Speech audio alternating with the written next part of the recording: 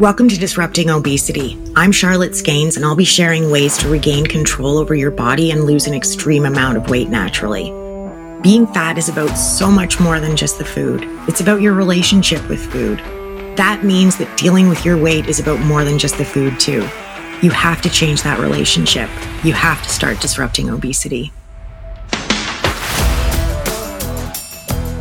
I get asked a lot of questions. I also tend to get asked the same questions over and over, so I thought I would do an episode covering them. But when I started to pull the questions together, I realized I had a lot more than just one episode's worth. So I'm starting a monthly series on the questions that I get asked. So if you've got questions, you can send them in through my website on the podcast page, or you can send them through my DMs. You can reply to any of the stories I've got posted over on Instagram, and I can reply to you directly. And your question may just end up on one of my monthly question episodes.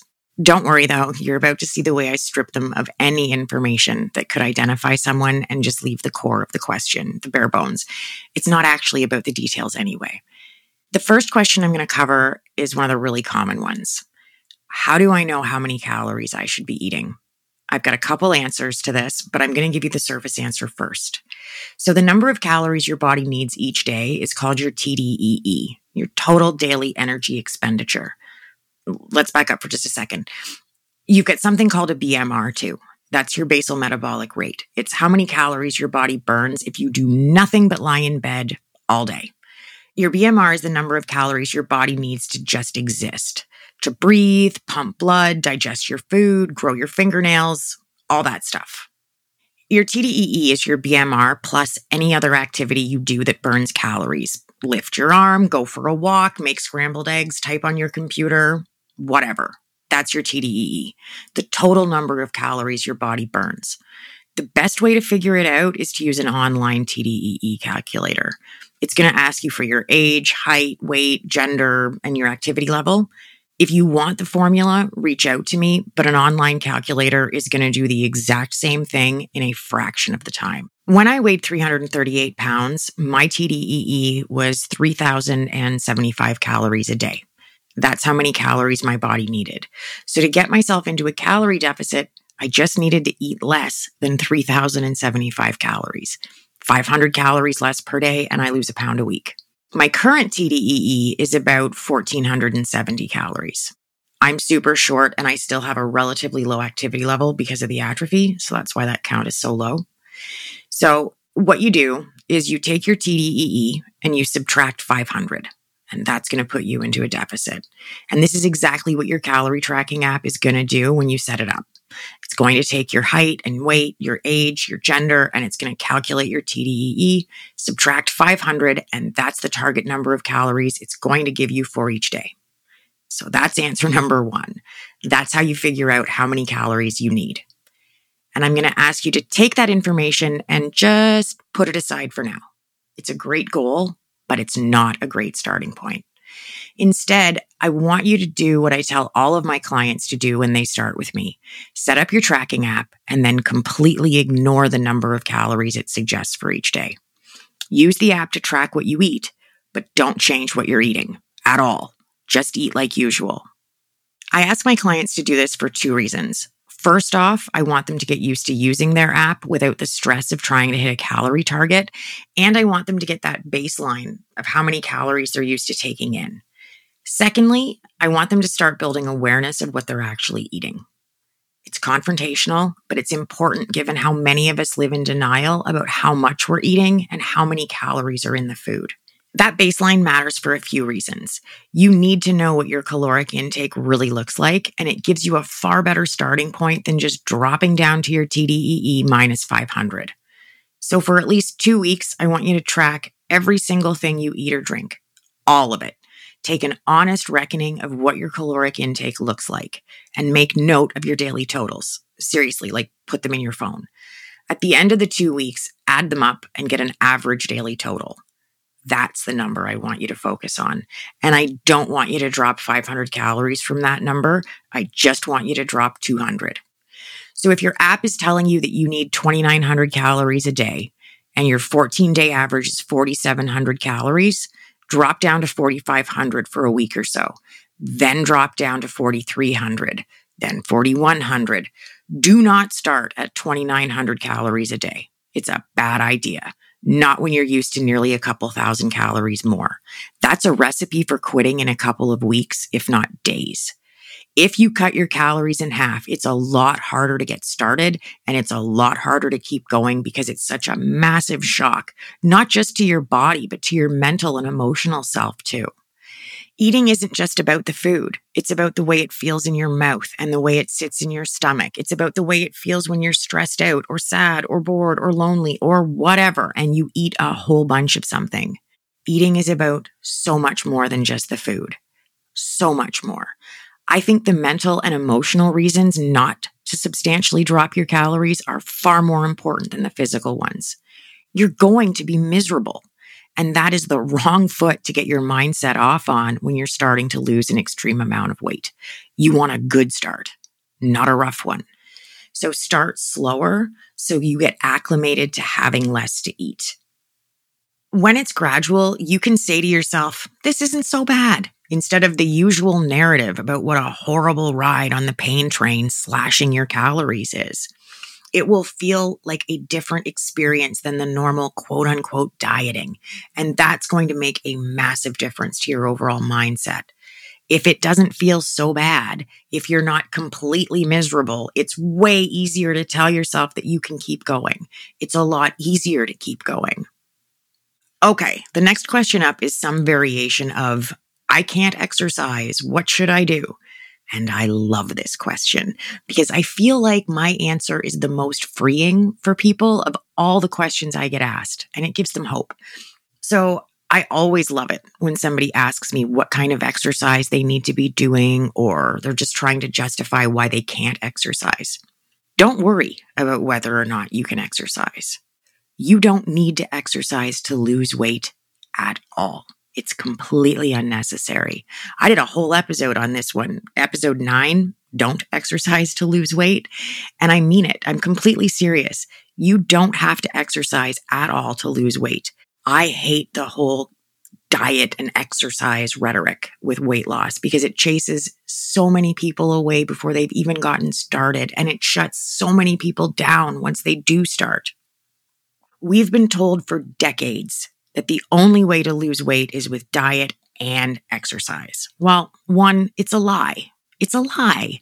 And 2, it's a massive barrier to weight loss for a lot of people, probably most people, because we hear diet and exercise and we think, well, if I can't exercise, what point is there to getting my diet sorted out? Why bother? That's a huge problem. And I'm not just saying that you don't have to exercise as some kind of a trick. This isn't a bait and switch. It's the truth. It also just happens to be what most of us want to hear. And I realize that those two things don't usually align. But weight loss experts keep ramming exercise down everybody's throats, even though the obesity crisis just keeps on getting worse. And even though it's clearly not working, it's just driving people away. When I lost 200 pounds, I did it without any form of exercise. I moved into a building with an elevator from a 3rd-story walk-up, and I got a job that was completely sedentary. I cut back on my movement when I decided to lose weight. Not intentionally, it just worked out that way, but it happened, right? I was a full-time university student with 1 full-time and 3 part-time jobs, so I was just taking things as they came. I tried curves, very briefly, as in I passed out during my first workout. So yeah, it was brief. In fairness, they were super well-intentioned and very nice, but I think I was possibly the biggest person they'd had in there. I mean, I had a BMI of 61.8. And there were so few hyper-obese people back then that the term hyper-obesity hadn't been invented yet. So I'm not really blaming anybody, but when you weigh over 300 pounds, exercise can be really hard, if not nearly physically impossible. At least exercise in the conventional sense. I couldn't have done a push-up or a pull-up or anything even close to either of those two things. Just moving was hard enough. The first time I lost weight, I didn't want to exercise. I didn't like it. I'm finally starting to warm up to it now, but I view it more as a necessary evil because some of the other physical stuff I have to deal with, and I've been forced to do it enough that I've seen and felt the changes that come with it, whether it's how much easier physical tasks can be or having more stamina or the mental health benefits. I've got PTSD and treatment-resistant depression, and regular movement, exercise makes a huge difference to my overall mental health. Then there's the second time I lost weight when I dropped 100 pounds. I did zero exercise that time too. Not by choice though. Even if I'd been all in mentally, which I kind of was, my body was out. It wasn't possible. I couldn't do it. I could barely move, let alone anything that even remotely resembled exercise. When I first came home after 5 months in the hospital, I was in really rough shape. I was way sicker than I'd been when I went into the hospital in the first place. I mean, the pancreatitis was over, but I was a disaster. The fight left me completely spent. I had one organ that was missing a big chunk, another one that needed to come out. I still had PICC lines and a decent-sized abdominal drain tube. I'd spent weeks learning how to do stairs so I could get in and out of our raised bungalow with its 5 little steps up to the main floor after you walk in the front door. That was a discharge condition. I was still using a walker. I couldn't sit for more than 20 minutes at a time without needing a nap and a break because I would get so sore from trying to sit. It would be months before I could do some of the most basic things. And I mean, it took a year before I was considered strong enough for laparoscopic surgery, right? It was a year before I could make it up and down my basement stairs without being afraid that I wouldn't get back up. It was a year before I took my boys out on my own. And it was more than a year before I could pull myself into a sitting position from lying down. So there was a lot going on. I had a physio team that came to the house after I was discharged. They came for quite a while, but at the very beginning, they did a bunch of evaluations so they'd have a way to gauge my progress. I only remember the details of one of them, but it took me a little over 2 minutes to cross our living room, and it was not a big room. We're talking maybe 15 feet. At my final evaluation, I could do it in 14 seconds. I'm pretty sure that before I got sick, I could do it in about 3. So I was barely moving, let alone exercising when I needed to lose that 100 pounds. You don't have to exercise to lose weight, period. I've spoken with lots of people who had injuries or atrophy or some other physical condition that meant they couldn't exercise. People in wheelchairs, they still lost their weight. So if you can't exercise or you don't want to, and you're wondering what to do about it when it comes to your weight loss, don't worry about it. Get your calories under control and you'll get your weight under control. Maybe once you're more physically able to incorporate movement into your life, you'll want to do it more. Something else I get asked about is meal planning, and I've got thoughts. I think I understand why meal planning, especially meal batching, is so trendy right now, and I think it can work for people. It never worked for me, and it's not something I do. Meal plans aren't part of my program. And here's why. There are a couple of reasons. First off, I don't like them because if I tell you what to eat for the next year, my program's 53 weeks long, what are you going to do when the meal plans stop? Because most of my clients need longer than 53 weeks to get their weight off. My average starting weight is right around 300 pounds. So that's a lot to drop. So yeah, I could do up 53 weeks worth of meal plans, but everybody likes to eat different food. And if you don't like what you're eating, you're probably not going to keep eating it. It's way more important for you to learn how to work with the foods you enjoy, and you'll be far better off in the long run. You need to be self-sufficient on this one, or you're just going to keep jumping from one version of a meal plan to another. On top of the whole what then problem, I think meal plans are too restrictive and they're not really representative of the way a lot of us like to live. The real world tends to be pretty spontaneous. And if you've got a problem with boredom eating, coupling that with boredom food is a super bad idea. Seriously, it's a very bad idea. So you eat your super healthy, super boring jar of whatever for the 3rd day in a row that you meal prepped on Sunday. Yay! Only now you're home alone and TV sucks and your dinner sucks and your day at work sucked. And all you can think about is getting up, going to the kitchen and grabbing damn near anything in reach. And eventually you will. I think the repetition of meal plans can be restrictive in a bad way. I think that can kick off unnecessary overeating too. And I think the lack of choice in the moment is bad for your mindset. It's undermining. I think there are meal planning-ish things you can do to make your life easier, but trying to stick to a rigid schedule of foods, bad idea. I have a basket in my fridge of pre-portioned snacks that are just for me. In my case, they're separate because they're no sugar snacks and my boys eat regular stuff without the artificial sweeteners. But I've got this pancreas thing going on. Diabetes can rear its head on me at any minute, and I've got a sweet tooth a mile wide. So I have a basket of sugar-free and no sugar added puddings, jellos, fruit cups, yogurts.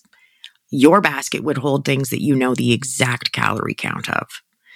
250 calorie bags of cookies or 300 calorie bags of candies. Maybe it's jerky or pasta salad in little tubs, whatever your thing is.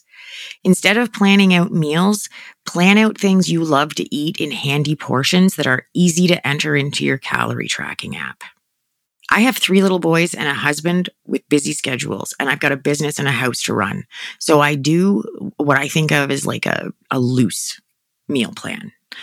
I go into each week knowing that one night will be breakfast, one will be pasta, and one will be rice. There's enough variety in each of those things to keep me from getting bored, and it lets me stay really flexible. Breakfast can be anything from eggs on toast with hash browns to pancakes and sausage. I mean, what can't you do with pasta and rice, right? Versatility abounds here. I plan the rest of the week around the proteins that are on sale and whatever leftovers we have. So that's my loose meal planning. Here's one that I can answer in a great big hurry. All those ads you're seeing as you scroll online about weight loss gummies, those ones, yeah, they're all bullshit. Every single one of them. Total garbage. Don't bother. You can get some way better tasting gummies for far less money at the grocery store, and they'll do the exact same thing for you, which, to be clear, is absolutely nothing. Go get some candy gummy bears or something, because the weight loss ones are snake oil and probably don't taste as good as the ones from the grocery store. It's all nonsense. All of it. The last question I'll take on today comes from my social media, and if you follow me on Instagram, you'll know why. What about carbs and sugar? This could have a huge answer, but I'm going to try and rein myself in a bit. I don't actively track either one, even now. And I didn't even look at carbs and sugar when I lost 200 pounds. But I wasn't diabetic then, or pre-diabetic. And I had all of my pancreas. I had 100% of it. The second time I lost weight, I most definitely was tracking both my carbs and my sugar, but I needed that information for gastro, endo, my GP, and my dietitian, right? I had horrible diabetes when I was in the hospital. It was completely out of control, but it was injury and TPN induced. I wasn't eating or drinking anything at all, not even water. Everything was being done by IV. TPN is total parenteral nutrition, and it can royally screw with blood sugar. So I was getting multiple injections of insulin every day, and my blood sugar was being checked many times a day. Many. Like I would be woken up every few hours through the night to have my blood sugar checked with a few other tests. I was told I would never get off insulin, which is not the case because I did. But for a while, I had to keep an incredibly close eye on my daily sugar intake and carbs, protein, and fiber. I don't have to track them now, but I've also got a really good idea of what my days look like because I've been doing it for so long. What you do is between you and your medical team. Do I think you should cut out carbs? Not unless your doctor tells you to. Absolutely not. Should you limit your sugar? Not necessarily. I don't know what your sugar intake looks like. I can say that most people are getting more than they need by a long shot. And cutting down on sugar, even a little, can be a very simple way to cut down on a whack of calories in a hurry. I went from at least 1,700 calories of pop every day with 462 grams of sugar to 0 calories from the same amount of pop with 0 grams of sugar because I switched from regular pop to diet pop. I went back to the full sugar stuff once my weight was off, but diet soda was a really good tool for me. And I've never gone back to drinking as much cola as I used to, so the calories are more manageable. I just incorporate them into my day. So unless you've got medical reasons, don't worry about sugar and carbs. Focus on calories and the rest will follow. Please feel free to submit your questions any way you'd like. I'm going to have one of these episodes coming out every single month. Keep trying, keep tracking, don't be intimidated, and don't give up. You've totally got this.